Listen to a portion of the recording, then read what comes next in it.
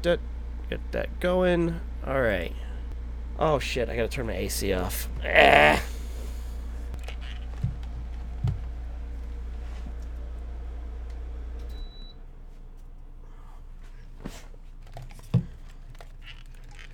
All right, my AC is off. These are the sacrifices I do for you people. All right, you guys ready to start this one? Yep. Yep.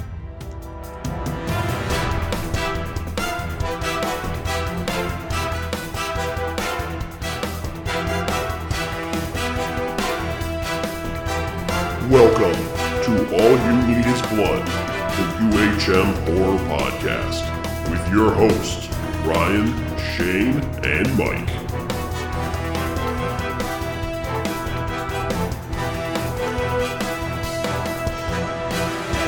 All right, everyone. Welcome to All You Need Is Blood, episode number 28. We're the UHM Horror Podcast formerly, and we are still the official podcast of UpcomingHorrorMovies.com. And if anyone would like to get in touch with us to recommend episodes or movies to watch or just random nonsense, you can hit us up at uhmpod@gmail.com is the best way to get hold of us via email. Joining me again, as always, is my co-hosts, Mr. Mike Whittemore and Mr. Shane Smith. Gentlemen, how are we doing this day? I is good. Very well. Excellent. And I'm not going to pretend that we aren't recording this the same day we recorded the last one. So, do you guys have anything interesting that's been going on that you had not mentioned in the last episode? No, not really. No.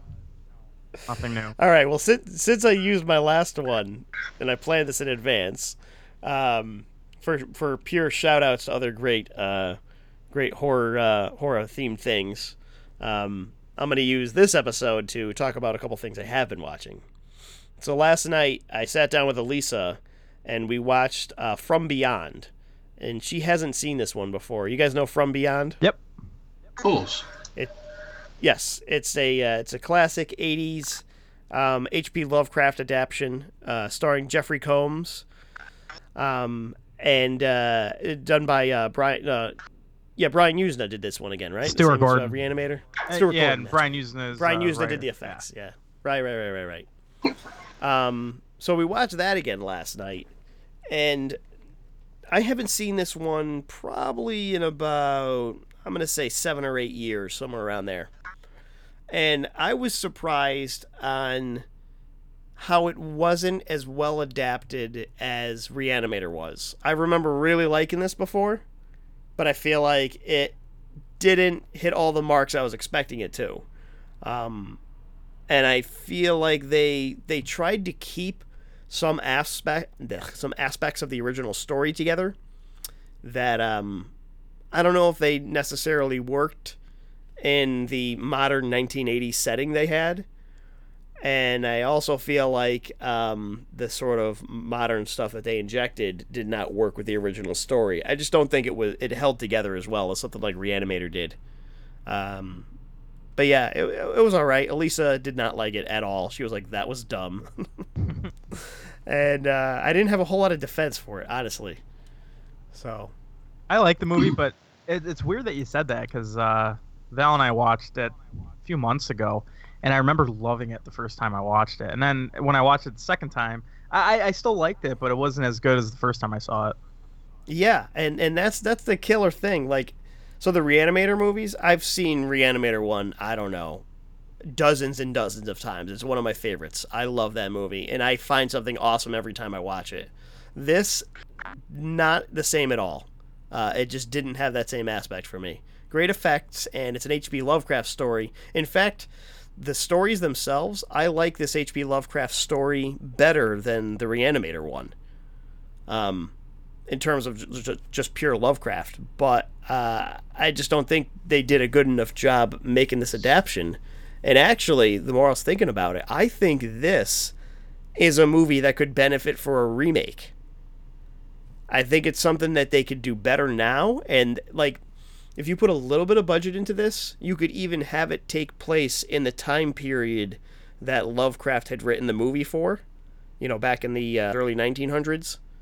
And I think it would fit a lot better and be way more interesting than sort of the 80s more schlocky version that they had. I could see that. What do you think, Shane? What do you think about From Beyond? It's been years since I've seen that. To be quite honest, with you, I'm trying to think of the last time I actually watched it.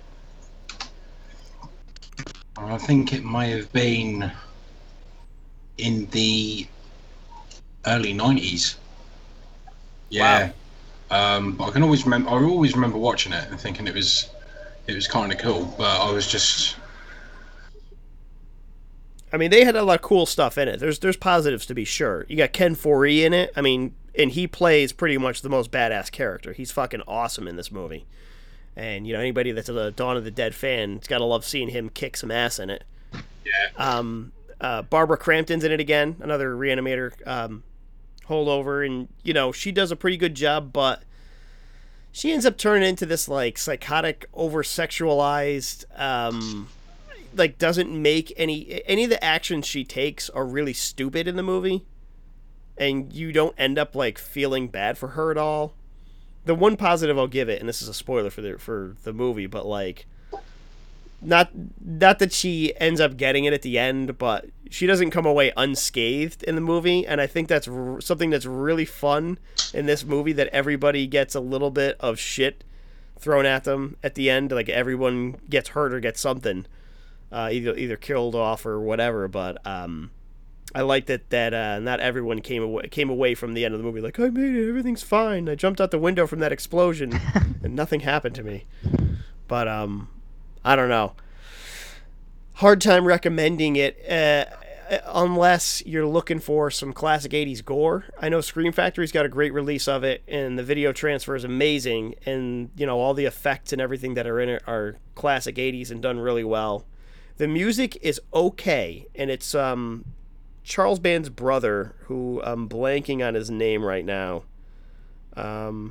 He's done a bunch of classic Full Moon movies and stuff for music and whatnot, but he also did the Reanimator music, and the Reanimator music is so much more iconic than the music in this one.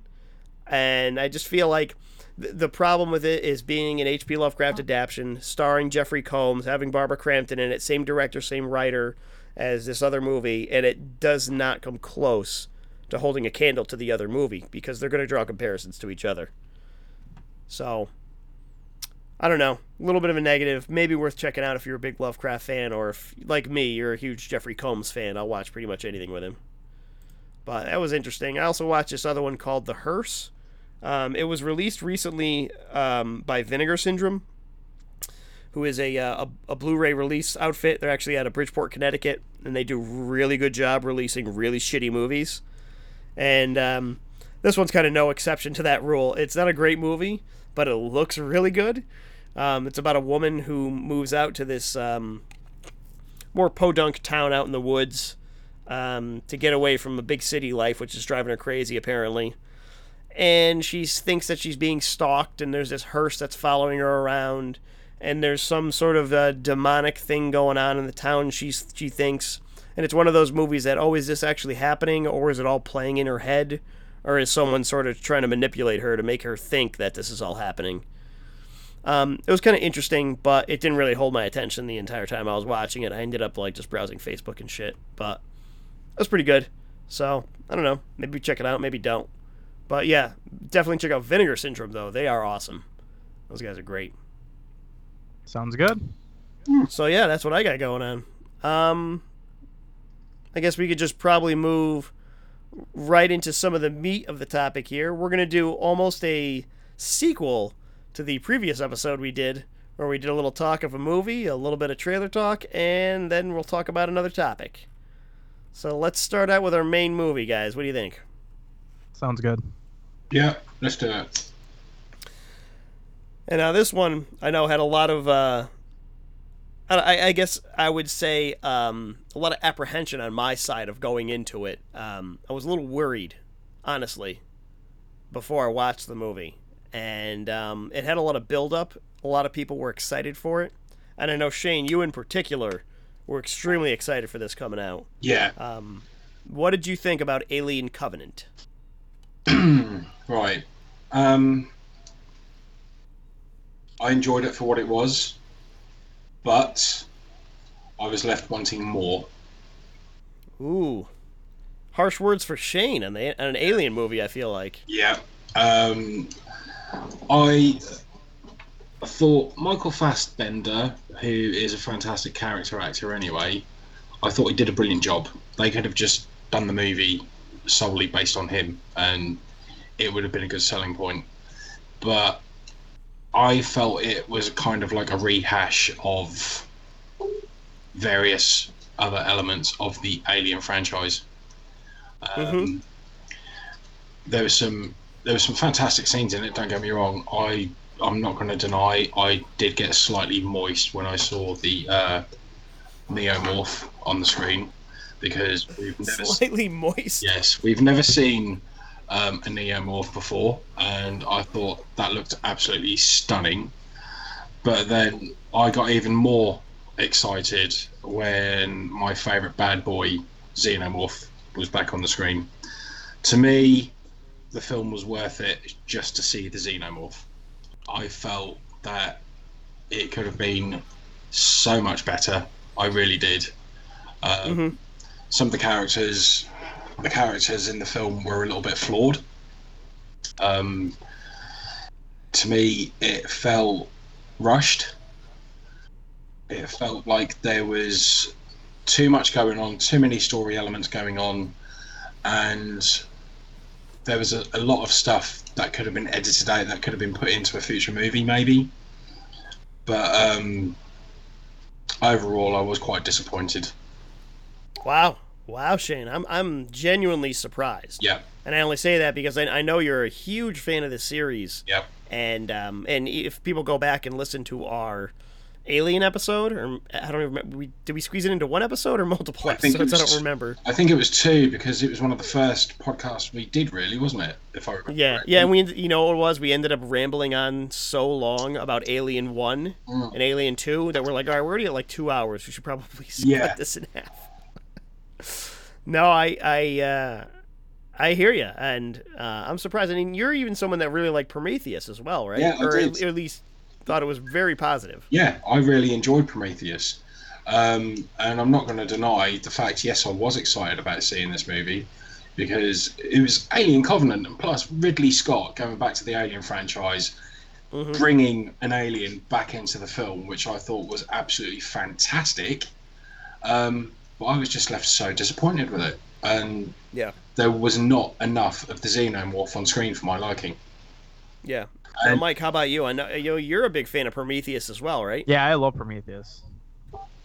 So how'd you think Alien Covenant held up? Because it really is a direct sequel to Prometheus. Oh, yeah. How'd you feel it held up to Prometheus? Okay, well, Val and I went to go see it in the theater, and I was super hyped up for it, because I love the Alien franchise so much. It's like my second favorite next to Friday the 13th. And she is too. She's a huge Alien fan. You should see her like layout of her house. It's like Alien everything. She has Alien toys, Alien, poster, everything. And we're all very excited for this movie. We sat down and we came out super disappointed. First off, wow. Yeah. Well, first off, I don't know if it's just the theater or what, but this movie is extremely dark, and not just like in tone. I'm talking about like it's hard to see in a lot of scenes. I honestly did not have that. Maybe that was your theater, but I didn't have that feeling at all watching it. I mean, visually, I thought the visual aspect of the movie, in my opinion, was really one of the best parts. Well, yeah, the scenes that I did actually like see were beautiful looking. It was good, but yeah, for some reason, a lot of the scenes took place in like caves and like poorly lit areas, and it was just hard for me to really get into, especially since there were so many characters in this movie, and they're all like the most mediocre people I have ever seen in like a horror film. They're all just like there, and it's a lot of things didn't level out with me. Like James Franco is in it for some weird reason that I don't know why. Okay, to back this up. I think it's an extreme positive that James Franco is in it and not in it at the same Oh time. yeah, I mean, once I found out he was like, I saw like a picture before the movie even came out. It was like James Franco. I'm like, come on, I don't need all these like super high profile actors in an Alien movie. I don't. And then I saw that he was in it for what he was, and I was like, oh, okay, that's cool then.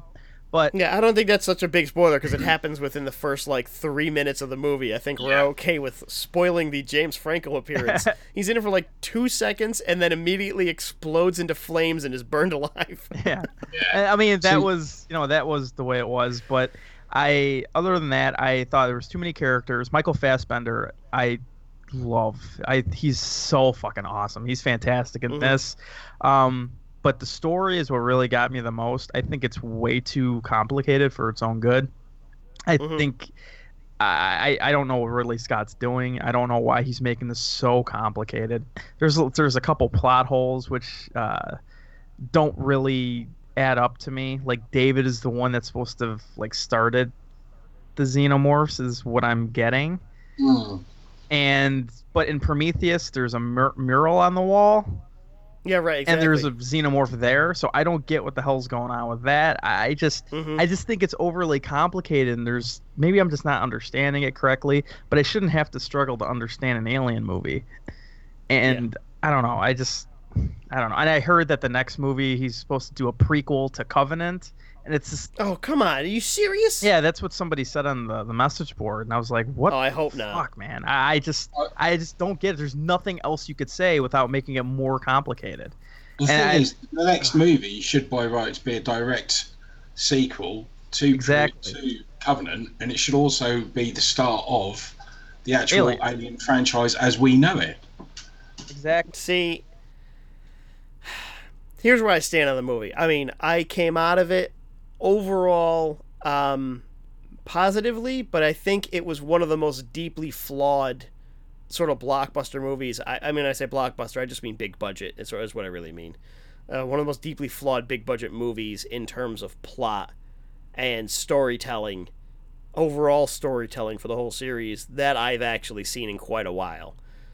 So, like Prometheus, I liked it, but there's a huge but. Like, there's so many caveats to saying all the negatives of this movie. And I think when you talk about connecting it to the rest of the Alien universe, this movie is nothing except a disservice to the overall Alien storyline.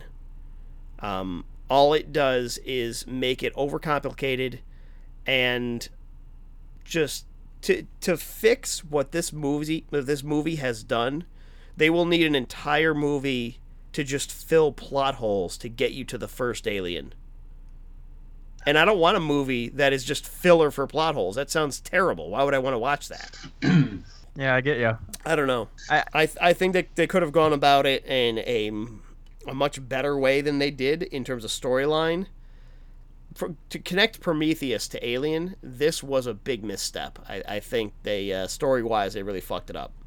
I agree, actually. But also, when it comes to the Alien Covenant film itself and explaining the whole James Franco thing, I don't know if you guys know that there were 2 prologues available to watch on YouTube.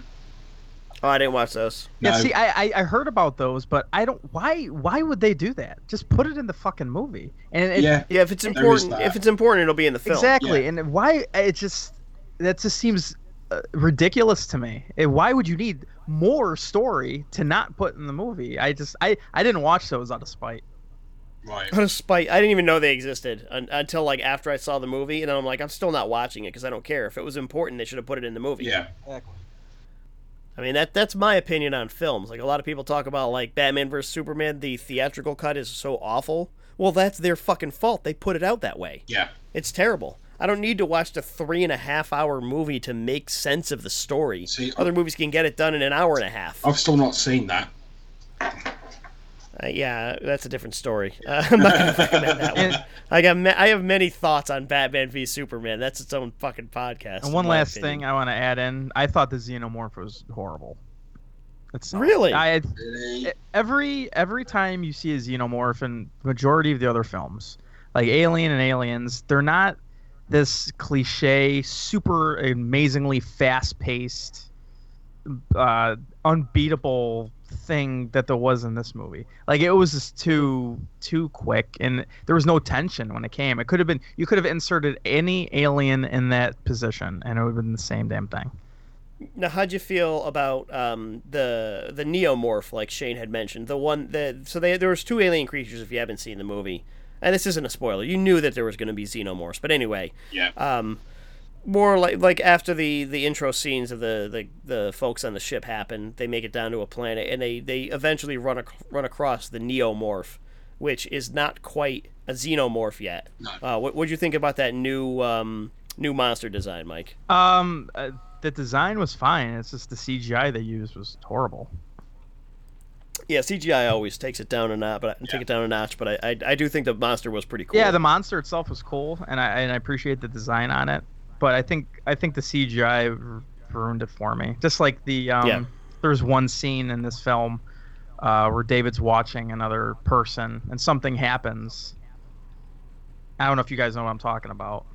Or he's like flicking the stuff at the guy. He's waiting for something to happen. I don't want to go into it. Yeah, I know what you're talking about. We'll go into spoilers in a little bit because I know there's definitely some stuff that I want to talk about that you can't talk about without going into spoilers. But Yeah. before we get too deep into spoilers, this is a very much a mixed bag movie. There are things that are good. I mean, I know you said you thought it was a little dark, but I really thought that this is the best thing that Ridley Scott does is world building. I thought everything was gorgeous and everything felt like a real place in this movie to me. And for a spaceship type movie, there's a large part of it that happens out on a spaceship. I thought that all worked really well. I thought that was a great set and great settings, and the character interactions on the ship I had no problem with. It was when they got off the ship that they turned into complete morons, and that I got a big problem with. That doesn't make any sense to me. But Ridley Scott does a great job with the way the world looks and the actual shooting and everything. He's very talented in terms of making a movie. In terms of, I don't know if he has any part of writing the script. I think he does on this one. Yeah. And the interviews they have with him, he seems pretty involved with the story. Yeah, in getting the story put together, very negative. I was not pleased with how it all sort of came together in the movie, in terms of the story, in terms of the characters. The actors did a fine job, and like you guys had mentioned, Michael Fassbender is fucking amazing in this movie. And much like when we talked about last episode when Professor X was playing multiple roles, in this one we get Magneto playing multiple roles.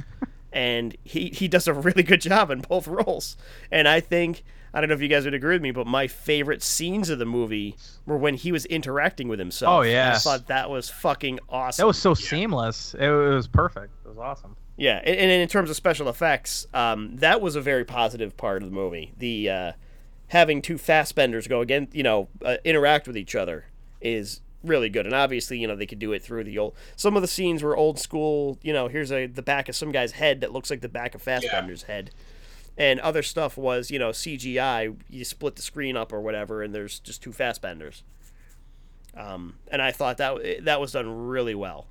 I really liked that part of the movie, having the two of them in it, and more Fassbender the better in this is the way I look at it. Definitely. Now, before we get into spoilers, what did you guys think of New Ripley?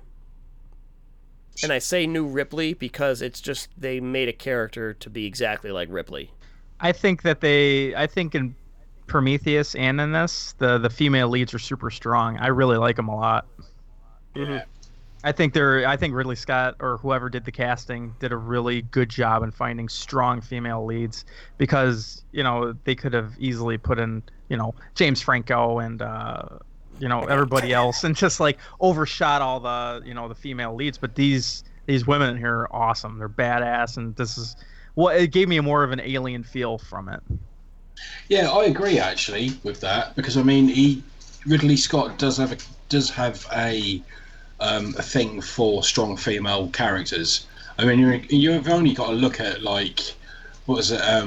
The film 1462, was it? With because Sigourney Weaver was in that as well, and that was the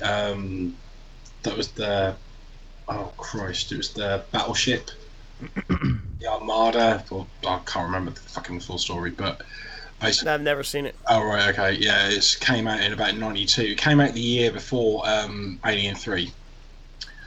But yeah, Sigourney Weaver's in that one. And then you've got to look at Blade Runner as well, where although Harrison Ford is the lead in that, you've also got to see that it had Sean Young in it and Daryl Hannah was in it as well. So yeah, I mean, there's all those aspects to it. And then obviously you've got Blade Runner 2049 coming out soon, which I want to say I'm really excited about, but chances Yeah, but Ridley Scott's not directing that one. Is he not? I thought he was. No, he's not. I think he's a producer on it. I thought he was actually directing that. No, I think the guy that's doing it. Oh boy, now I gotta go look this up. I know the guy's a good director. Yeah, 2049. There we go. yeah, because It's Denis Villeneuve. yeah, Villanueva. Oh, okay. I believe that's how you say it. right. Oh, he did Prisoners. Yeah, Oh, and shit. Sicario. Yeah, Sicario. Yeah, he's was alright. Yeah, he's a really good director, and I'm sure he'll do a great job with this. And I gotta be honest, don't want to lie here, fellas. If this is what Ridley Scott's doing now, I say you let this guy take the reins on Blade Runner and maybe pass off any of the Alien movies to someone else. Because I don't know if I don't know, man. It's getting worse in my opinion. Yeah. As for you guys, we were talking about the Ridley character, because I don't even know what the character's name is in this. I got to be honest, I have no I idea. can't even remember what her name is. She was doing an excellent job, and I really liked her in this movie until she turned into Ridley. Ripley. Ripley. I'm sorry to say Ridley. Yeah, until she turned into Ripley. Yeah. I was like, because that switch made no sense to me. No. Where she was in her character arc, and then all of a sudden she's like, oh, all right, give me the gun, hook me up, I'm gonna go fucking start blowing away some aliens. I'm like, that's not who this character is. Like, where did that come from? I mean, it didn't make sense to me in terms of character development.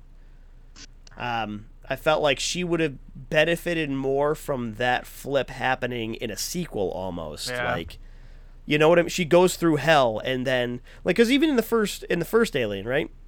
Ripley's not this badass, I'm gonna go slaughter everyone. You know, she's scared, she's hiding from the thing, she's trying to be quiet and move around the ship. Her entire crew is blown away and all that. And it isn't until the second one, when she's already been through that shit, she's seen this nonsense before, and she's sick of it, that she's like, fuck this, give me the gun, I'm taking care of business. Yeah. Like, that makes more sense, but in this one, it doesn't make sense to me. And even in Prometheus with Noomi Rapace, when she never hit that like badass, I'm gonna go gun everyone down type of situation, she was more thrown into horrible situations and scared, you know, running for her life and trying to survive, as opposed to being a badass. And that fit her really well in that movie. I just don't feel that the main lead in this, Catherine Waterston, she sort of got stuck with, okay, you're gonna have this huge emotional load on you for the majority of the movie, and then you're just gonna completely toss it away and you're gonna become, you know, fucking Arnold Schwarzenegger at the end. It didn't feel right to me. But let's go into spoilers a little bit, because I do want to talk about the plot holes of this movie and some of the other shit that happens, and in fact the overall arch. But before we get to that, in case anyone doesn't want to listen to our spoilers for it, what do you think of the movie, guys? How would you rate it? And in fact, where would you rank it in the Alien series? Now, I'm not counting any of the Alien Predator movies in this, but where would you rank it in the Alien series? For me, I would say, oh man, do I have to rank all of them or just this one? Well, I know Shane and I have ranked them before. I don't think you were on that episode where we ranked them. It's your call. We'll let Shane and I go first. Okay. because I think we got a little more thought into this, and then we'll come back to you, Mike. You can see where you want it. Shane, where would you put this in Alien series? See, that is actually quite a difficult task at hand, because for me, I don't think it deserves to be ranked. Oh no. Yeah, it's just one of those films where it really did disappoint me. When I saw this, I went with my buddy Colin, and actually bumped into a couple of my other friends who were in there, and we ended up having what we like to call the post-mortem at the end of the film, and we all came away with the conclusion as that we didn't enjoy it as much as we wanted to.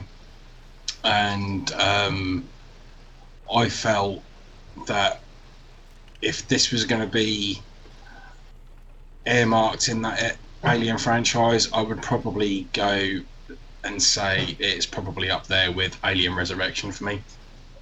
Well, okay, but this is big for me, because which is worse, this or Alien Resurrection? Alien Resurrection is definitely worse. Because it's Alien Resurrection and that film sucks balls. But there are aspects to this film that could have been so much better. It really could have. And I was just... I was left wanting more, I did say that. And I just thought to myself, nah. So Shane, remind our audience, what are your rankings of the Alien movies? Just go from top to bottom. All right. Well, joint first place, Alien and Aliens. I will always say that, because to me they're two of the best sci-fi horror movies I've ever seen. Followed by Alien 3, then Alien Resurrection. But when it comes down to adding Prometheus in there, I'd say Prometheus is on a par. That would definitely come in third place for me. So that would... Oh, okay. So you're saying Prometheus is above Alien 3 for you. Oh, yeah. Yeah, definitely. And this would probably be... Alien Covenant would definitely go after Alien 3. Mm-hmm. And then I would say Alien Resurrection, the worst offender, the main offender. Yeah, I'd have a similar ranking, only I think I'm more of a fan of Alien 3 than your average person, so I think what I probably do, and again, if people want to go back and listen to our Alien series and tell us what we actually did rank these, because I really don't remember. I'm just making this up off the top of my head. I think, if I remember correctly, we both agreed that Alien and Aliens were the best bunch. Oh yeah, no doubt, no doubt. I mean, 3. I don't even know if that's like there's an opinion otherwise. If there's anyone that, well, you know what, I take that back. We absolutely slaughtered Alien Resurrection. I remember that. Yeah, much. Well, that I know. Yeah. Without a doubt, I know that. Because I was gonna say, if you ask Count Orlok, I'm sure he'll say Resurrection's the best. Oh yeah. But no, Alien. I'd probably almost go in order. It'd be like Alien 1, Alien 2, Alien 3. And then, I would put Prometheus close to Alien 3. Like, I tend to like 3 a little bit more. I like the director's cut a lot, but I also like the original. So it's not that they're too far away from each other. Or not the director's cut, whatever you call it, the producer's cut, or whatever it was. Because Fincher didn't want to have anything to do with it after they sort of fucked him on the movie. But yeah, Prometheus, and then... I'd put this after Prometheus. It is not as good as Prometheus. Prometheus is better, and this one is still definitely better than Alien Resurrection. That movie was shit, despite having some fun things in it. The movie was garbage. Anything is better than Alien Resurrection. Yeah, it's pretty bad. I actually, if we were including the Alien vs Predator movies, I put those above Resurrection as well, and that's a little harsh, but. It's true. That's what I think about it. So Mike, did you get a chance to put your thoughts in order? Yes. I would. All right, what do you got for us? My ranking would be Alien, and then it would go Aliens, and then it would go Alien 3, and then it would go Prometheus, and then it would go Alien versus Predator, and then it would be, Covenant, Resurrection, and then Alien vs Predator 2. Requiem? Yes. Whatever it is. Oh, that film Now, was that's so a movie, bad. I will say, Mike, You mentioned the dark aspect. I cannot find a copy of AVP Requiem that isn't just like all black. Like, that movie is so difficult to watch, physically difficult to watch. I can't see it. It's so dark. Yeah, every time I think I saw, I saw that in theater, and I remember falling asleep in it. I own all the Alien films on Blu-ray, even the Alien vs. Predator movies, because why not? But yeah, I don't know if I have the Blu-ray of both of those. I think I just got the Alien movies. I think I got and the Predator movies. I got Alien vs. Predator 1 and 2 for like $5 at a store. I'm like, why not? Sure, there are worse things to get.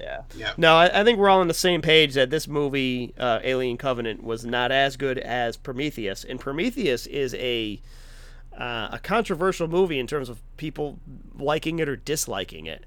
So I don't think time is going to look too favorably on Covenant. No, I think it's going to be forgotten. I don't think now it's terrible as people are making out to be. Like, people are like really bashing on Covenant. I don't think it's terrible as that, but I think it's just very overly mediocre and confusing. Yeah, I ended up giving it a 6 in my review score, but looking back on it, I don't know. I don't know if I would even want to watch it again to give it another one, but I was not blown away by it. Now let's go into some of the spoilers a little bit, just because I want to talk about some of them. So from this point forward, if you don't want to hear them, but I suggest listening to the rest, because who gives a shit? The movie's kind of garbage anyway. So, right. I mean, seriously. Who cares? So let's get right into it. In this movie, Fassbender plays two people, right? He plays two robots. One is the robot from the new ship with the new crew, and the other is David, who is the same character from Prometheus.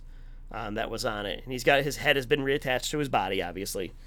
And he creates the aliens, or the xenomorphs, and the neo... Well, I guess maybe he doesn't create the neomorphs in this, but he does create the xenomorphs. Now, what did you guys think about that? Stupid. Dumb. It didn't make sense. I don't know. It was just... I felt like it was too much of a... it seems like they wrote the movie, and then after the fact, they're like, hey, let's say David did it. So, like, because they didn't have an excuse on how to get the... they made the movie and were like, shit, you know what we need in this? We need actual xenomorphs. Well, how do we get those in here? I don't know. It's just the plot holes with that. Like I said, in Prometheus, you see a xenomorph in a mural. Or it looks like a xenomorph. Yeah, right. There's like a big head thing that looks exactly like it. And you're like, oh, I get it. They're pointing to this thing, and you think they got something else going on. Now, I've heard speculation from other fans that they suspect that the engineers created xenomorphs at some other point in time, or that the xenomorphs may have been the originators of the black goo that does things, which it ends up, it's some sort of virus type thing that mutates cells and whatever. But they suspect that the xenomorphs existed before Prometheus, which is why they were on the mural. Okay. But David became so obsessed with the mural that he wanted to make that creature. So he went through years and years of genetic testing to figure out how to actually make a xenomorph, because that's what he was going for. See, that makes sense. And I mean, kind of like that does, but explanation a little better. It's so convoluted. Yeah, very much. Like, we don't need that. What would have been... Hear me out here. Now, this is a really simple thing that you could just think about in 2 seconds. Like, instead of that, okay, let's say David, destroys the engineer's planet or whatever. We don't know if he killed all of them off, but let's say he killed most of them off.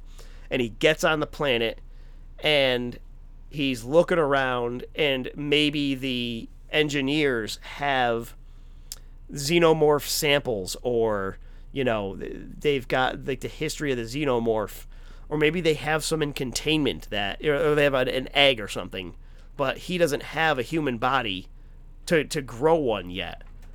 So maybe he uses their samples and everything to make it. Like, that would make more sense to me. That, oh no, this is a creature that the engineers designed, and have already made, but David just has to like get it working. Yeah, like that, or that's a really good explanation. Or like say in Covenant, he was just like in weird alien technology. He's looking at the mural from Prometheus, and he's just kind of like sitting there looking at it, and it shows him trying to go through it to try to simulate it because, like you said, he became so obsessed with the xenomorphs. Like it's actually showing the audience that he is trying to recreate the species. Right. Show that the species existed. Yeah. And then that he wants to make them. I would be okay with that, but they didn't do that in the movie. They just implied that he created them and this is his perfection. And it's like, that's a huge fucking plot hole, man. That in the original Alien, if you go back and watch it, you know, they find the crash-landed ship, and they go in and they find that engineer strapped to the fucking thing, and he's fossilized. He's been there for thousands or millions of years. Yep. Like, the timelines don't match up, and that's only supposed to be, 100 years ahead of where they are in Covenant. Yep. So, I mean, that's a gigantic plot hole, and it just, I don't like what they did. And can we talk about how stupid the characters are in this movie? They go outside with no helmets. They fucking land on an alien planet, and they're like, oh, it's oxygen. Oh, we could breathe this? Well, let me just go out here. Oh, what if there's some type of bacteria or spore in the air that kills you? Guess what? There is, and you're dead. Oh my God, these people are dumb. As soon as I saw that, I'm like, why aren't they wearing helmets? Like, it's a fucking... You didn't see in the first Alien, they didn't get out of the ship and walk out there with no helmets. They were like, oh no, there's probably some terrible stuff in this environment. And the only reason the guy got infected in the first Alien was because he looked over the egg and he was wearing a full helmet, face mask, and everything. And the alien, you know, with the acid blood or whatever, went through his helmet. How was he wouldn't know that was going to happen. But in this one, there's a fucking same exact scenario. There's an alien egg, and the guy's like, David's like, oh, go check this out. The killer robot, who you just saw, like, petting a creature that bit the head off of one of your friends, and you shot that alien, and the fucking robot started flipping out. He takes you into his crazy experiment room where he's making fucking monsters, essentially, and he's got dead bodies laid out that he's experimenting on. He takes you into a fucking cave with an alien egg, and he's like, no, it's cool, just check it out. Just put your face right over it. I thought that was actually pretty funny. My theater was like laughing a little bit. He's like, oh, go take a look. Yeah, I did chuckle at that, actually. What the fuck? There's a place for humor in movies. Yeah. I don't know that the Alien franchise is really something that needs that kind of dumb humor. Yeah, I agree. I mean, you couldn't even spoof that because it's so stupid. It is a spoof. How bad did that chestburster look? Shit. Awful. Oh Looked my really bad. God. I actually preferred the backburster of the Neomorph. Yeah, I agree. Yeah. I agree. The backburster was way better. That looked so cool as well, especially with the way the skin was bubbling up. You know, that just looked awesome. No, the new chestburster, I mean, from my understanding of the aliens' physiology, of how they exist, right? When you watch that first Alien movie, it starts off as a face hugger, it plants eggs, it bursts out of the chest, and it's essentially like a worm-like creature with maybe a couple little appendages that scuttles off, and it sheds its skin and keeps growing until it's a giant xenomorph, right? Yep. Right. In this one, it fucking bursts out of the chest, and it's a xenomorph, but it's only the size of a bottle of Coke. Yeah. And it looks stupid, and I hate it. I just don't get why they changed it. Because isn't I don't know. it essentially supposed to be the same thing as the original Alien, right? Yeah. I mean, I guess you could argue if you go along with the idea that David's trying to create something that has already existed, and he doesn't quite do it right, and the chestburster ends up looking like a skinny little piece of shit. Maybe that's part of the logic, but again, the whole idea of this, I don't like it. I don't like anything that's going on in terms of that decision making. I don't know what else. There's probably more in this that I really hated, but those are the big problems I have with it. Plus, you've got the potential of going to an alien planet full of engineers and all of that's flushed right down the toilet. They just wipe them all out, in a flashback essentially. And Actually, I didn't like that. I would have liked seeing like maybe one engineer left and he could tell you something of what had happened or whatever. Red Letter Media actually did a really good point on this. I don't know if you guys. I know Ryan, you know Red Letter Media, but Shane. Yeah, I'm a bit. I don't know if I've watched the Alien Covenant one. They made a good point. It's like, so these engineers are smart enough to create life. They can travel, millions of light years and create life. But when a ship that's thousands of years old comes to dock in the planet, none of them blink an eye. And they're all like, it just seems so odd. Yeah. No, that's a good point too. I mean, right? Because the ship was from the Prometheus movie. Yeah.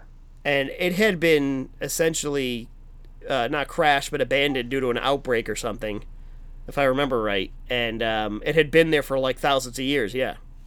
I don't know. It's I think I gave it a 6 in my review, the one I wrote on the board. But I think I'm. Yeah, I did this. I did the same. I'm looking at. I did the same on my review on the main page, which you can read at upcominghorrormovies.com. And I think I ended up getting a few people shitting on me from that because I was a little too positive. I mean, like I said, there are parts of the movie I like. I like some of the stuff, but man, that fucking story was shit. Yeah. Oh yeah, the other thing was in the Alien vs Predator movies. Not that I really care about not that I care about the continuity of those movies, but they say that the Predators have been using xenomorphs, right, as to implant in humans and grow xenomorphs for them to fight, for rituals or whatever. And I had no problem with that. I'm like, that is kind of cool. Like maybe Predators have been coming to this planet and they use the alien eggs and everything because alien eggs have been around for millions of years. Like, that's kind of interesting and cool. And now that doesn't make any sense if David invented the aliens, 200 years in the future. I don't know. It's not like it's a big deal that the Alien vs. Predator continuity doesn't make sense, but, like, what the fuck, man? Like, why change the regular Alien continuity? It's sad when the Alien vs. Predator movie makes more sense than the Covenant timeline. That's exactly where I'm getting at. That it's the worst part that fits into the universe better than this movie does. Yeah. And I hate the AVP movies. Yeah, they're pretty shit. Yeah, especially Requiem. Fucking. There's 2 scenes in Requiem that really crack me up. It's the scene when with the hospital with the pregnant women, and they get impregnated. And then they give birth to the aliens. That I found actually quite funny. And then the second scene was at the end when when all the other guys go with their coordinates and then get blown up. Yep. I properly laughed at that. The Pred alien has to face down the Predator. Yeah, that was quite a cool scene. In a sense. I mean, I'll give them kudos for carrying on direct continuity from the first AVP. Yeah. So, okay, you get a little benefit of the doubt. You got the Pred alien on there. I'm okay with it. But yeah, that movie was crap. That was more the quality of a Sci-Fi Channel movie than it was, like a big screen film. Just more money put into it and better special effects. Yeah. So anyway, Alien Covenant. Yeah, I don't know. I mean, if you're a fan of the Alien movies, you're going to watch it. But if you don't care about the Alien movies, don't watch this one. This one is like one of the worst. Stick with the first 2. And maybe 3, and Prometheus has got some interesting ideas. This one's just a mess. Trust us on this one. We know. Mm-hmm. Coming from fans of all the others, I think we could say. Yeah. So, all right, guys. Well, that's it for that one. We're going to go into our next section, which again, Shane was so kind enough as to pick us 3 different trailers to watch, and we're going to discuss those trailers. So the first one we're going to go over, if anyone wants to look it up, it's called The Crucifixion. It's supposed to come out in 2017 at some point. And it's about a Romanian clergy is convicted of murdering a nun. And apparently it's some sort of exorcist movie. There's some type of possessions going on. It's super religious overtones. The There's it looks to be just a combination of various exorcism films and that or stuff that has come out over the past like decade or two, with like the Exorcism of Emily Rose or what's that one? The Last Exorcism. The Last Exorcism. And then Is that the one Exorcism again, part 2? The Last Exorcism 2, right? That was a good one. And there's a bunch of them. The Possession, that was one. I don't know. There's a long string of them. To me, this movie, looking at the trailer, feels like it's exactly one of those movies. I did, in the trailer, I didn't see one thing that was new to this movie that the other Exorcist movies didn't see. What? Let me remind you, because maybe you're forgetting about this, Mike. This movie did have something that I have not seen in any other horror movie so far. At least this trailer did. What? And that's the Bug Snatch. The what? Where the Bug Snatch, where the girl pulls the blanket off of her, and her whole cooter is made up of fucking bugs climbing around. Did you not see that in the trailer? I don't know. Maybe I wasn't paying enough attention to the trailer. But I did not see a bunch of bugs climbing around a girl's cooter. Oh, it was there, baby. Check it out. Now I have to watch. That's the only thing I wrote in my notes was Bug Snatch.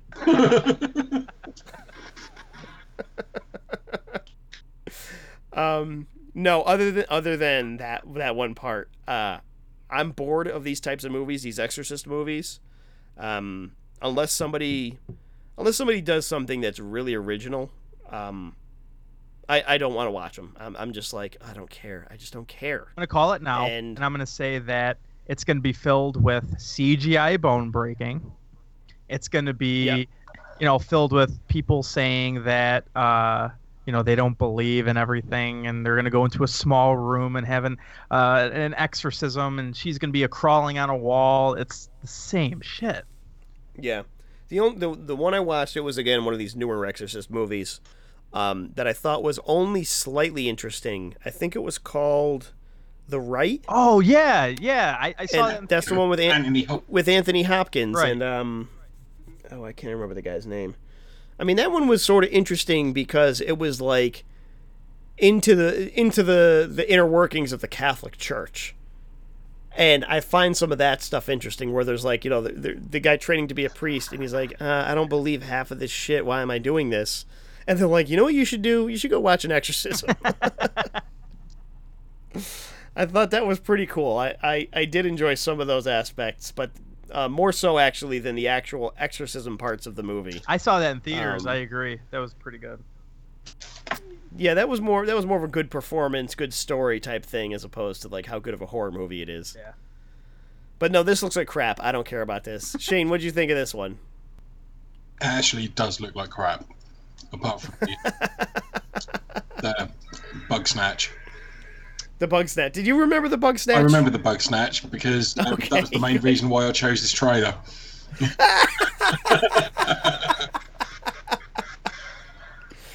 Oh, Shane, you're the best. I thought you guys are going to get a kick out of this one. So I can't believe that didn't stand out for you, Mike. I saw that and I was like, whoa! I'm going to admit something. Like, I was watching the trailer and it started to be like everything I've seen. So I just kind of kept like skipping through it a little bit. I think I might have skipped over it. It's okay. It's worth a watch just to see the Bug Snatch. That means I have to give it a view on YouTube, which means I'm technically giving it money. Yeah. I don't mean the movie itself. I mean the trailer's worth a view for the Bug Snatch. No, I know. I mean, I'm sure they monetize the video. Yeah, probably. All right, so we got the crucifixion taken care of, I think. I think we all gave our ideas on that one. The next one, I don't know how to pronounce. I'm going to guess Gehenna? Yeah, Gehenna. Gehenna? Mm-hmm. And in this one, the first thing I noticed from the trailer, to spell this one, it's Gehenna, if somebody wants to look it up, because it's not, the crucifixion. Come on, guys, you have Google. It'll autocorrect for you. Actually, I think it is Gehenna. Gehenna? Yeah, Gehenna. All right. So this one, the trailer starts off with some woman that's going to investigate some things in South America somewhere. and there seems to be some weird tribe activity going on, and there's stories about World War II and a whole bunch of older stuff that happens. But the only thing I really want to point out of this is in the beginning of the trailer, it's got Lance motherfucking Henriksen. Yes. Yep. And this goes well on with part of my rule that I will watch anything that has Lance Henriksen in it. So this one's going to have to go on my list of, all right, I guess I'll watch it. But the movie itself, it seems to be, I guess these people go, there's some ancient burial ground situation going on, and they got a real estate development they need to get on, and they find this weird hole in the ground that leads to some catacombs and underground shit, and they get trapped in there. And the movie seems to borrow a lot from stuff like The Descent, or I'm trying to think of other sort of underground. And by underground, I mean literally underground, not like underground horror. It seems to be a lot of stuff in the dark, jump scares, weird monster type situations. But what I kind of like in this trailer is they don't explain to you exactly what is down there. Maybe it's zombies, maybe it's ghosts, maybe it's crazy cannibals. Maybe the people are just losing their shit. And there seems to be some type of demonic ritual type of thing that also happens. So I'm a little more positive on this one. I would probably check this out, despite, aside from having Lance Henriksen in it, as probably just a 2-second roll so they could put his face on the front of the DVD cover and put his name on the top. I would watch this because it looks interesting, and I have questions that I would like answered about what happens in the movie. What'd you think of this one, Mike? I'm pretty excited for it, actually. It looked pretty cool. I like that the whatever it is that they run into underground, that they actually kind of speak, which is pretty nice. And it looks like they use a lot of practical effects, so I'm down for that. Yeah, I like the mystery part of it, though. Like, I don't know what's happening. Yeah. And okay, now I'm interested in the movie. I don't need somebody to explain to me the whole film. Just give me the gist, and I think this is a good trailer in that it does give you a little bit of the gist. Shane, this one, Gehenna, what'd you think of this one? It looks kind of cheesy, but it also looks kind of fun at the same time. Mm-hmm. And I could be tempted to give it a watch. I think it has potential for, I would want to watch this late at night, super dark room. Because I think this is one of those movies that it's going to be shot with a flashlight, essentially. So, real low light situation. I think this would work late night watch. You're by yourself. I don't know that I would want to see this in a movie theater. I don't think it would be that effective. Yeah. But I think it's worth a watch. I wouldn't say excited for it, but I'm open to the possibility of seeing it. If I see it pop up in a DVD store or something, I would probably pick this up. Yeah. Makes sense. Yep. All right. Well, I think we're in agreement on that one. Let's go to the next one.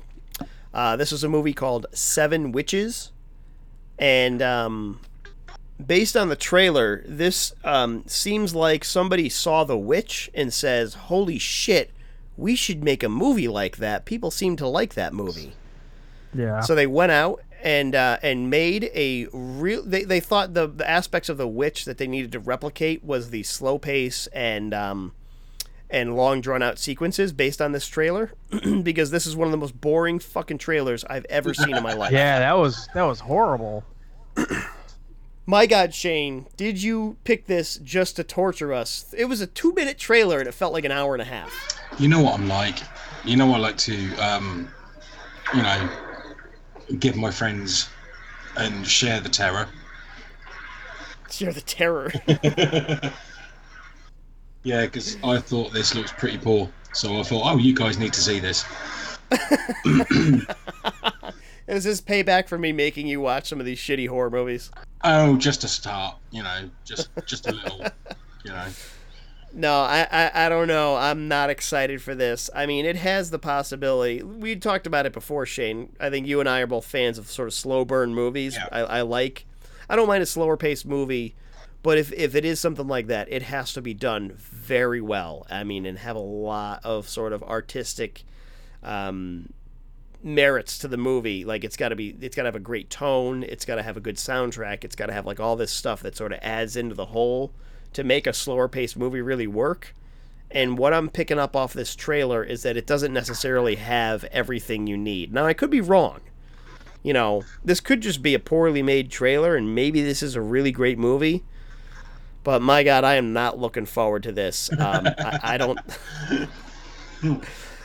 If let's put it this way, and I can't imagine this happening now that we're reviewing the trailer like this. If the production company sent us a review copy, I would watch it. But I don't think they will, based on my observations in this trailer. So, I mean, let's face it, I'm not going to be. That would be quite funny if they did offer us a copy. If they do, we're going to watch it. Yeah. We'll see. I haven't heard anything from the few people that I'm in contact with, so I don't know if they represent this movie or whatever, but no. This is going to be a hard pass for me. I don't think I'll be seeing this one. Yeah. Look. What about you, Mike? No. You lining up in the theater for pre-sale? No. You know, they stole a lot from The Witch, even in like a 2 or 3 minute trailer. Like even the last shot of the trailer, how the camera's pointing to the woods. Yep. It's like, what? That's how would you make a movie? Be creative. If you're gonna listen, if you're gonna steal movie. something from The Witch, don't steal that it's witches. Like, you can make a movie with any other monster and steal aspects from The Witch and make it that, but you can't. Like, how blatant do you have to be? Yeah. Like you said, they got that camera shot staring into the woods, and you know there's witches going on, and you're like, well, I already saw The Witch. That was awesome. I don't need to see this. I don't know. Yeah. Shane, thank you very much for torturing us with this, but this one's getting a pass. Yeah, and you are most welcome. Excellent. So, all right, that covers our trailers section of this one. Let's get on to our horror comedies, part 2. And I know part 1, we had mentioned that Emily Hannon gave us a shout out to do this, but you're not getting any shout out this time, Emily. You only get 1. So this is a non-shout out to Emily Hannon. I was going to say, you just gave her another shout out. No, she's not getting another one. I already said I won't. Yeah, but by doing Sorry, that, Emily, no shout out. By doing that, you gave her another shout out because you mentioned her name. Maybe I'll just cut it out of the podcast. Yeah, all right. No, I'm not doing that. All right, so let's continue our topic from last time, and we'll go into the horror comedies. We got another set of interesting ones. Now, unfortunately for me, I've only seen the one that I did. I didn't see either of yours, but I'll let you guys go into it and let us know what's happening. I'm going to start with you, Mike. You chose Stitches. It's a clown movie, from what I understand on the cover of the film. You'd be correct. Excellent. It's a 2012 horror comedy called Stitches. It was directed by Connor McMahon. Just by the name, I'm not really aware of his other work. But it's about like a party clown for little kids, and in the beginning, he dies at one of the parties, and he comes back in vengeance 6 years later to murder off the teenagers of the kids that were at that party. I just realized I've seen a trailer for this film. It's pretty awesome. Ross Noble, who's a comedian, which I have no experience with at all, but I'm sure he's hilarious, is the clown Stitches. And he goes on a little killing spree to try to kill all these teenagers. And the puns in this movie by him are just hilarious. Actually, like, it seems like he's an actual clown making little puns. It's just fantastic. The thing that really stands out about this movie, though, the most, or besides the puns and the absolutely hilarious writing, is the gore. Because it's 90% practical effects, and it is so completely over the top. I'm not gonna like go into like super detail because this is a movie you gotta watch, and it's just like Dead Alive style gore, where he takes like a balloon pumping pump thing, and he sticks it in the back of his kid's head, and he's pumping this kid's head up, and his head is expanding like a balloon, and it just explodes scanner style, and it's so fucking hilarious. It's fantastic. Every kill in this is super memorable, And I think I watched this when it came out around 2012 or whenever it hit Netflix for the first time.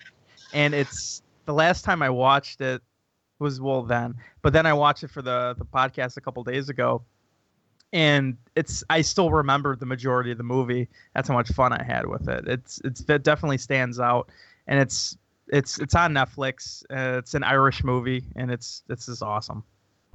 Awesome. Shane, have you seen this one? I have, and I will say I'm completely opposite of Mike. I actually hated this movie, and I have had experience with Ross Noble. I've actually met the guy. And this was a few years back. He did a comedy skit at one of the local clubs that I happened to be at. And he was probably the most unfunniest comedian I've ever met. Right up there with Lenny Henry. And to me, Lenny Henry is a British comedian who is just not very funny at all. The only thing I liked about this film were some of the kills. They were okay. But the actual song used over the end credits by an emotional fish called Celebrate was probably the highlight of the whole movie for me. Ross Noble, yeah, all right, he played the clown okay. His jokes I didn't find funny at all. Some of the kids in the film just annoyed the hell out of me. And it's one of those movies where I just wanted everyone to die very quickly and end the film very quickly. And it was one of those movies I watched where I thought, oh, how do I get those 90 minutes back? Oh, Jesus. Wow. Yeah. Pretty negative on there, Mike. What do you say to Shane's little review there? I agree to a certain point. I mean, he obviously had a personal experience with Ross Noble. I've never heard of the guy before, but I think he played the part really well. I do agree that some of the teenagers are a little over the top. Like the main kid, his name is in the movie. His name is Tommy Knight. He's pretty. He's a pussy, and it's just too much. Like he's too. What the hell am I trying to say? He's too much of like a fraidy cat, basically, for the movie. Like way too much to be like a main character. But other than that, like I think this movie's awesome.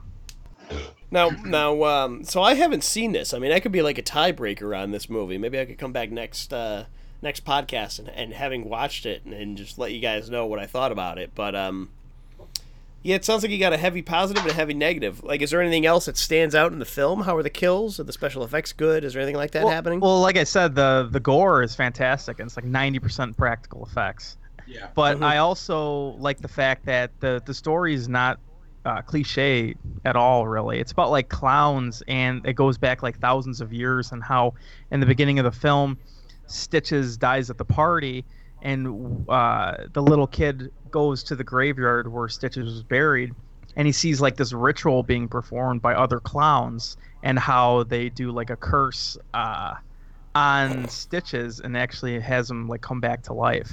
It's pretty cool, and supposedly it goes back like thousands of years, and it's this little room, and all these eggs are painted like the clowns that passed away for like the last thousands of years. It's pretty neat. That stood out to me anyway.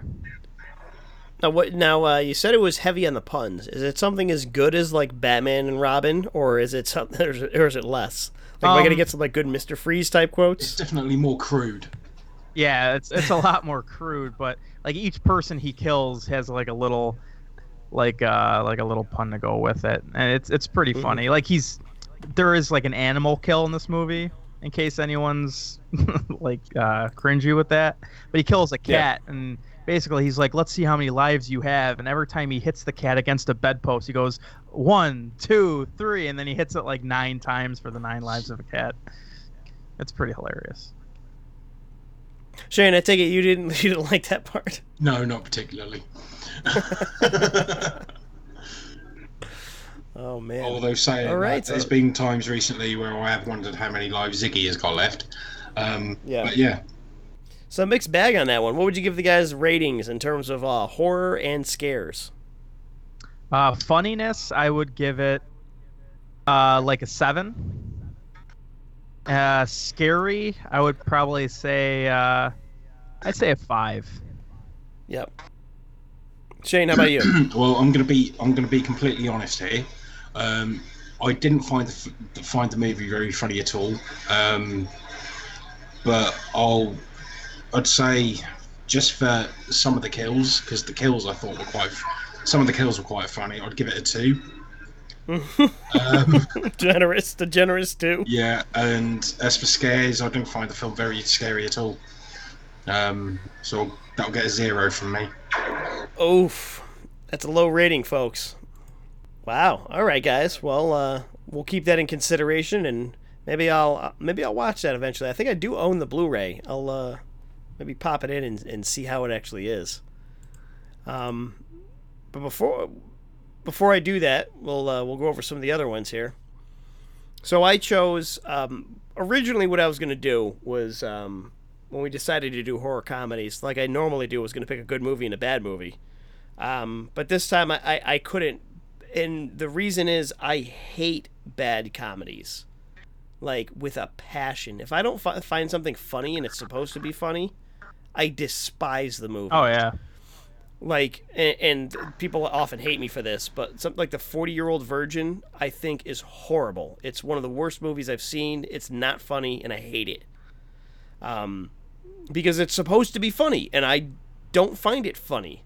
I mean, I like all the actors that are in it. I love Seth Rogen, and I love fucking, Steve Carell, and, some of the shit that happens in it is amusing, but none of the jokes land. I don't think it's funny, and just because something is cute doesn't mean it's funny. That chest waxing scene, though. Well, that was amusing because you had he was actually getting waxed, and I got to give props to him for that. That takes a lot of balls for a man with a hairy chest. Not that I have one, but I'll give it to him for that one. So I couldn't pick a terrible movie that I did not like because there's no way I'd be able to watch it again and not just be frustrated. So instead, I chose one of my favorite ones, Tucker and Dale versus Evil. Hey! And this is, in my opinion, one of the most underrated, not only comedies, but horror movies, period. I think it's near perfection in terms of spoof horror. Yep. Because it not only gets the comedy right, and it has enough in-jokes for horror fans to be like, oh yeah, we know this is exactly what happens in horror movies. But it's genuinely entertaining, and I've watched this movie multiple times with multiple groups of people that aren't necessarily horror fans, but every time everyone comes away and like, okay, that was hysterical. Just because the way they do the movie and the way they do the jokes and everything, it seems as if almost everything is on accident, when in actuality it's all well planned and calculated to make the movie really work. So if you haven't seen Tucker and Dale versus Evil, definitely go check this one out. The basic premise is Tucker and Dale are essentially two good-hearted rednecks that buy this beaten-up old cabin in the woods that they want to fix up and sort of make it their getaway cabin that they could go hang out in and go fishing and, go do whatever, hunting or something. And they come across a group of, college-age students that are on vacation that are going to go out into the woods to, like, smoke and drink and have sex. And they meet them at a gas station, and the students immediately are like, oh, my God, look at these two redneck psychos. And Dale ends up, who's sort of the fat, chubbier, good-hearted one, ends up embarrassing himself in, like, situations that, like, he's just hanging out, and he's hanging out with, like, a big scythe that's, like, fucking, he's standing on, leaning up against it, and he's like, hey, y'all, how you doing? And I'm like, oh, my God, get in the car, get away. I love the laugh he does. He's like, oh, and, the whole movie is based around just misunderstandings of the college students thinking Tucker and Dale are psycho hillbilly killers. and Tucker and Dale thinking that these students are part of a suicide cult because they end up getting themselves killed, and they're like, I don't know, they're just killing themselves. This guy threw himself into a wood chipper. You okay? The plot sort of goes on from there, and it follows like a legitimate plot. Everything about the movie is perfect because they have like a story that makes sense, characters that make sense. Everybody's put into terrible situations, but you as a viewer have a great time watching it. There's dumb shit like people getting attacked by bees and coming across with giant welts on their face, and like there's so much nonsense and slapstick in the movie. But at the same time, the characters play it seriously. Like, you as an audience member are having a good time, but the characters in the movie are having a horrible time. And I think that's where it works the best. And that they play it in a way that the action taking place makes sense in terms of the world they built. And the fun you have watching the movie is just, being able to observe that world. And this is one of my favorite horror comedies I think I've ever seen. And I've watched this movie like 7 or 8 times, maybe more. And it's just a treat every time I get to see it. Have both of you guys seen this one? Definitely. Yeah. Now, what do you think about Tucker and Dale? I love it. I generally do love it. I have a lot of love for this film.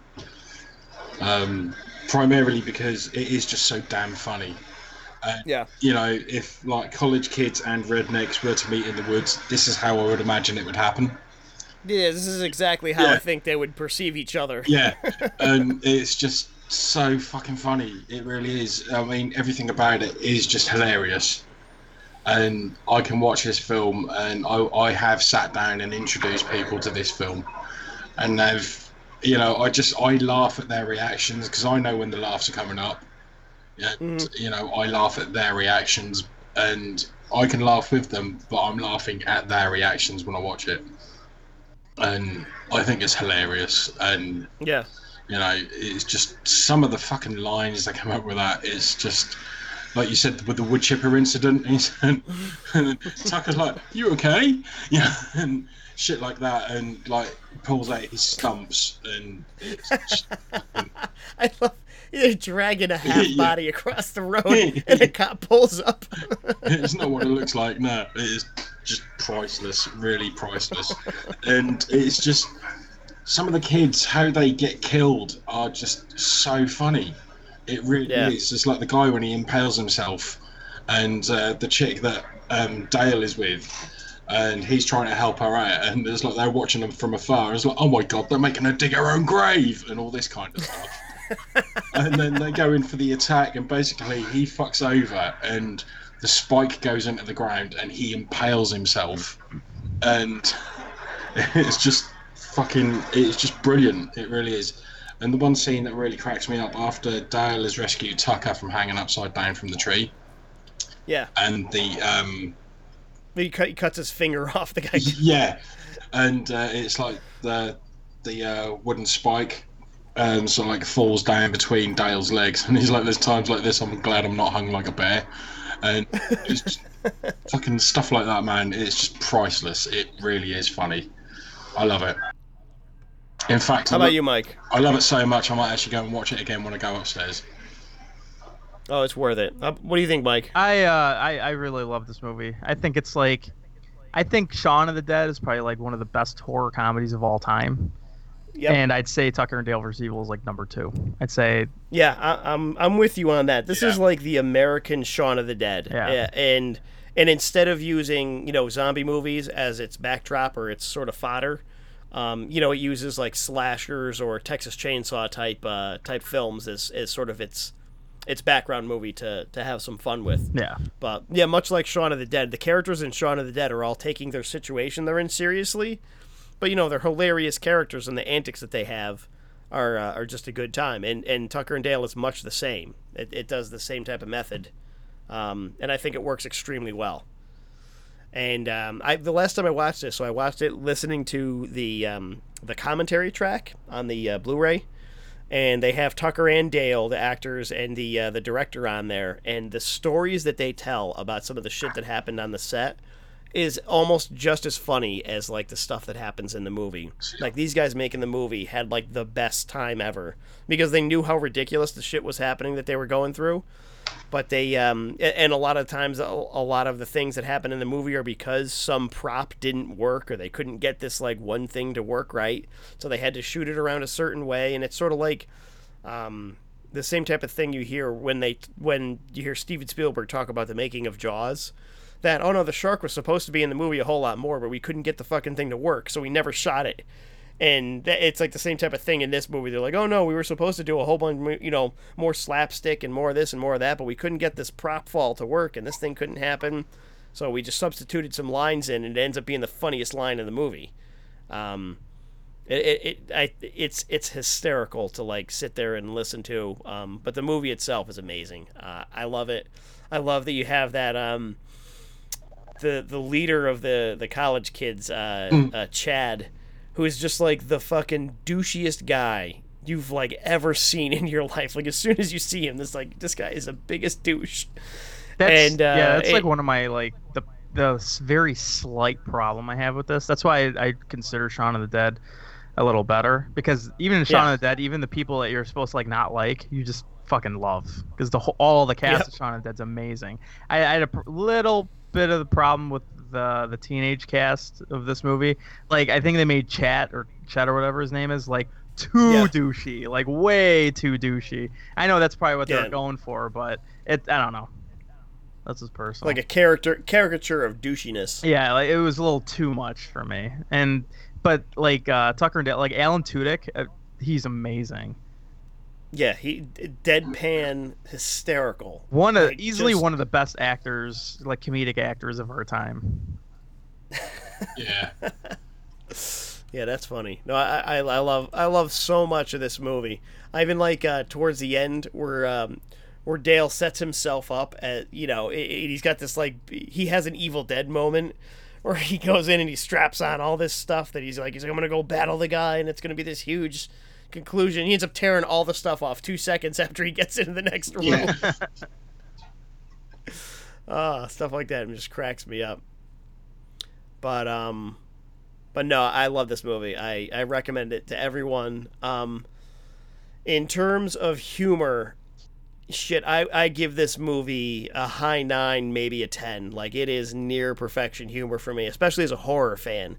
If you're a fan of the genre, you like horror movies, you're going to love this. If you're not a horror fan, you're still going to really like it. It's still really funny. I mean, most people have seen a horror movie, and they know all the tropes of horror movies, so you're going to have a good time watching this one. Scariness, it's not very scary at all. I mean, it turns a little bit tense towards the end when they sort of drop a lot of the shtick and they're like, oh, and he's got to go rescue the girl and blah, blah, blah, blah. It's probably only like a 3, maybe 3 or 4. I mean, there's some gore and you're like, oh my God, is somebody going to, die this way? But you're looking forward to these people getting dispatched because that's part of the fun of the movie. So yeah, not very high marks on scariness, but absolute one of the best comedies. I love this fucking movie for humor. How about you guys? Yeah, I'd give it funniness. I'd give a 9 out of 10, and scariness, I'd probably give it low because I don't think it's scary at all. Maybe like a 4. Yeah, right. I'd definitely give it a 9 for the comedy, for funny. And I'd give it a 2 for scary because it isn't very scary at all. It's just the predicaments they get themselves into are more comedic than anything. Right. I think we're all on the same page as this one. I mean, so excellent movie. Check it out if you want to have a good time and have a little. It's funny, but there's still a little bit of gore going on. And I can't believe this movie isn't more popular. Aren't they supposed to do a sequel? They are, yeah. It got announced earlier on this year. Yeah, I don't know if is the original director involved? Or? Yes, everyone who was originally involved with it is doing this one. Oh, really? I didn't know that. Well, I saw the director's making a new movie. His new movie, and I hope it is another like horror comedy type movie, because his new movie sounds fucking amazing. It's like a spoof of The Omen, essentially. And it's about a guy and his wife who they discover their 6-year-old may be the Antichrist. and it stars Evangeline Lilly, who is the girl from Ant-Man, Yeah. and fucking Adam Scott from Parks and Rec, who is like the perfect choice for like a straight man in a comedy movie. I love him, and it's got a great cast that's in it too. As again, Tyler Labine, who plays Dale, is in it, so you know he's gonna have some hilarious part. But I'm looking at Eli Craig's IMDb. It doesn't say he's connected at all to a Tucker and Dale vs. Evil sequel. Ah. Yeah, I don't know, but his next movie, Little Evil, I'm looking forward to, and you know something with Adam Scott is gonna be hysterical, and based on the writer and director from Tucker and Dale, I can't imagine it's not amazing. Oh, it has a fantastic cast. It looks awesome. So that's my Tucker and Dale. I love it, and we'll go into Shane's final movie in the horror comedy section. Shane, you had Scout's Guide to the Zombie Apocalypse. Why don't you tell us about that? This film, to me, is one of those comedic gems that is, for me, on a par with Tucker and Dale. It's just basically about a group of Cub Scouts, or how the film starts. It starts off at a science lab, and you've got this cleaner guy. I can't remember what his name is, but he's been in a few things, so he is quite recognisable. But he goes into this science lab and he's cleaning. He starts chatting to the guy in there, and he's supposed to be cleaning up. And the guy goes to this vending machine, and you know he's it's like having problems with this vending machine. And the cleaner guy accidentally sets off the alarm on the guy who's laying on the bed. Turns out because he looks at it and it's like dated death, you know. So he just sees DOD and he starts calling the guy Dodd. Because he thinks that's his name. But basically he sets him off and he reanimates him.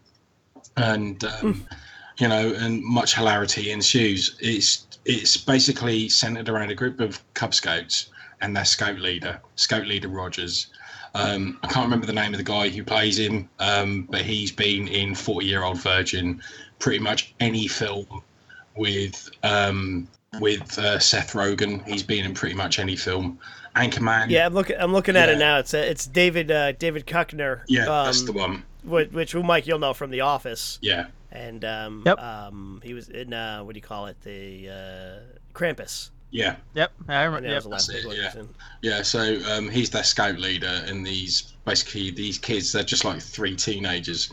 You know, just three Cub Scouts fucking around and trying to do all their work and stuff. And unbeknownst to them, the entire town has been evacuated because there's a zombie virus doing the rounds, and like it starts off with a zombie deer and the scientist from the lab, he attacks Scout Leader Rogers and all this kind of stuff. So it is pretty fucking funny in that aspect, where all the situations they're in are really funny. So you've got these scouts, they try and get beers because they've been invited to a party, and obviously they can't get the beers, so they get this homeless guy to go in, and then the hot chick, the hot totty, as we like to call it in the UK, of the movie, rocks up wearing not much at all, and she works in a strip joint across the street called the Prince of Alabia. Which I thought was brilliant. That's funny. Yeah, and basically she goes and gets these beers for these guys, and one of the kids sorts out her bag because she drops her bag, and then they go off back to the campsite to meet their friend Doggy, and it's like as they're leaving to go to this party, it's when they're driving around town they realise the whole town's been evacuated, sort of thing.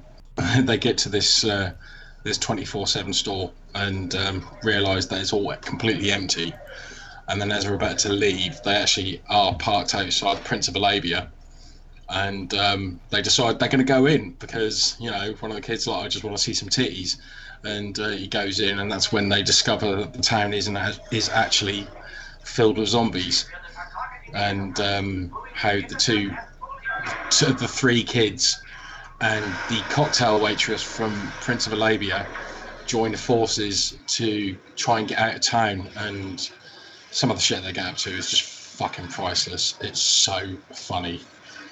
like the old guy with the trampoline scene.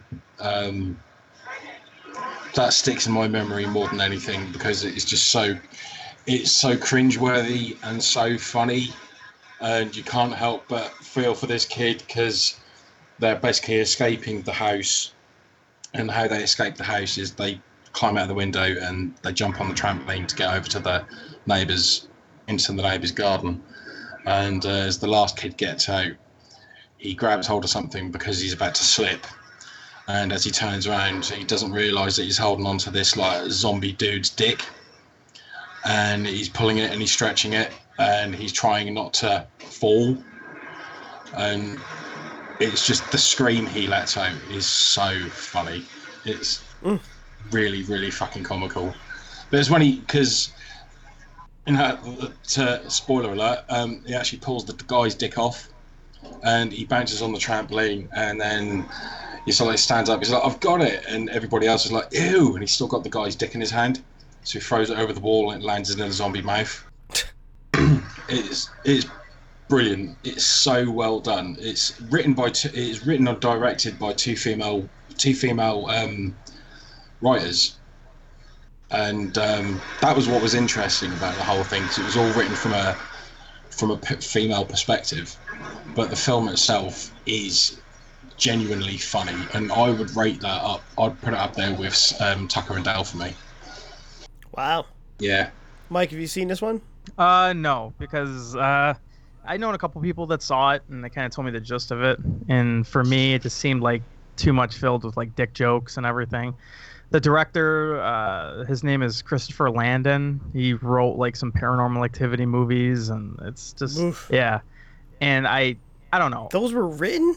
Somebody wrote those? Yeah, he did Paranormal Activity, the marked ones, or I like to call it the Mark of the Cholo, and Paranormal Activity 3 he wrote. I say that. I have actually only seen, I think I saw the first one once. I haven't watched any of the others. I really probably shouldn't talk shit about movies I have not watched. Yeah, and I've not seen any of them. I'm not trying to talk shit about Scout's Guide, but from the trailers I've seen and from what my friends have told me, it just seems like every other like cliche zombie comedy movie where it's like filled with like crude humor, and it's just like not for me. Yeah, I mean, so I'm in the same boat. I hadn't seen this as well, but I have seen the trailer, like you mentioned, and to me, you ever seen a movie called Dance of the Dead? Yeah, I own that. No. Okay, so I feel like this movie probably, to me, based on the trailer, looks more like Dance of the Dead than it does something like Deathgasm. Yeah. Where I had a good time with Deathgasm, but Dance of the Dead was like, okay, I get it. It's a high school kids, it's zombies, and they're going to figure out about them and rescue the girl, and and the more I say these words, the more I think it sounds exactly like Deathgasm.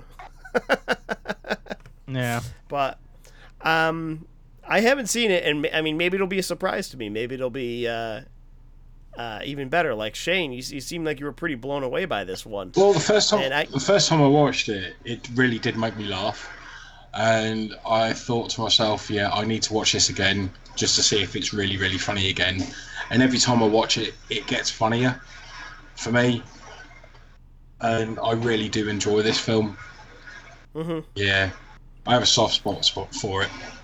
Yeah, well, I'm not gonna say nay to your soft spot because I have not seen it myself, but I'll just go by your word. I mean, I'll check it out eventually. I don't think I actually have a copy of this, but I'll pick it up sometime. I think what it is, I think what really works though is the camaraderie between the kids that are in the film, and that's what works. And it is really, really funny. It's like you got two good they're all good friends, but two of them are really cool, but one of them's a bit of a douche. Yeah. But it's so funny the way he is that, you know, his douchiness is quite hilarious. So it is one of those films to definitely watch. So how would you rate it in terms of comedy and horror? Comedy, I would give this a 9. Wow. Yeah. Horror, I would say it's about a 5. Because there's some pretty... Really? Yeah, there is some pretty gruesome scenes in it. One scene that springs to mind, slight spoiler alert, basically a zombie eats a girl out. you know. Oh, Jesus. Yeah, but it's kind of it's really funny because she's sitting there, she's like, because she thinks it's her boyfriend who's doing it, and then she's like, "Wow, your mouth is kind of cold."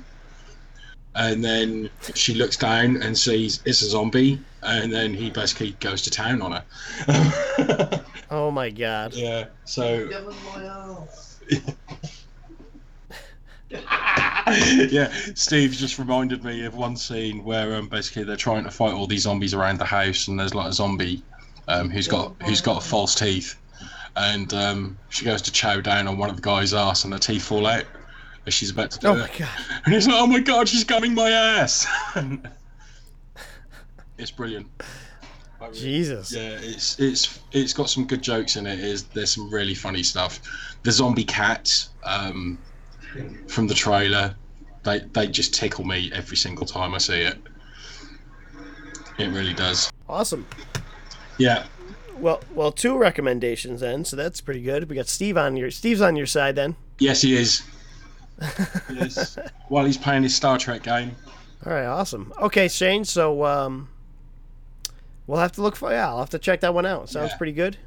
Is there anything else you guys want to go into for this episode, or anything you want to bring up? No, nothing that I can think of right off the top of my head. Nope.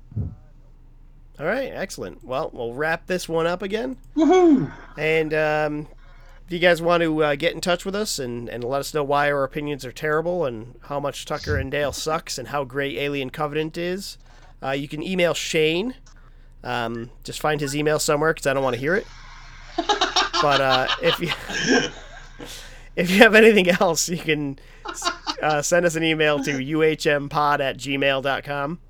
Well, you can you send can catch me Ryan on and Twitter. Mike plenty of nudes because they love Yeah, the nudes. okay. They really do love them. Only if they're you, Shane. Only No, if they're no, you. no. You didn't see, specify male or female. I love female nudes. So yeah, Oh, Shane is right. I love female do nudes as want well. to hear. I want to see nudes. I'll be an equal opportunity acceptor. I'll take whatever you got, folks. See? You send it in, I'll probably end up seeing it. Yeah, Ryan's not fussy. Animal that's right. nudes. Ryan's gonna go Yeah, animal nudes. My animals run around this place naked all the time. It's Yeah, you should ridiculous. check out livenudecats.com. Not that I should give it a plug, but yeah. Oh my God. / Shane Smith. / Mike Whitmore.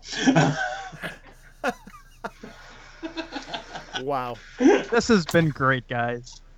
All right. So hit us on the Twitters. I'm at Ryan Tudelo. Shane is at Dead Cell Society 74. That's on Instagram. Oh, that's Instagram. Yeah, Dead Cell Society on Twitter. Oh, okay. No 74. And you can find us on the UHM message board at upcominghorrormovies.com or on the UHM fans Facebook group. Just type that into Facebook and you'll find it. And yeah, hit us on Facebook, Twitter, Gmail, anyway, and we'll get back to you. So thanks everybody for listening. And if there's anything I'm forgetting, then we'll probably just hit it on the next episode. And if not, I'll see everyone next time. Oh, nice. little rip right there at the end. That was quite bassy.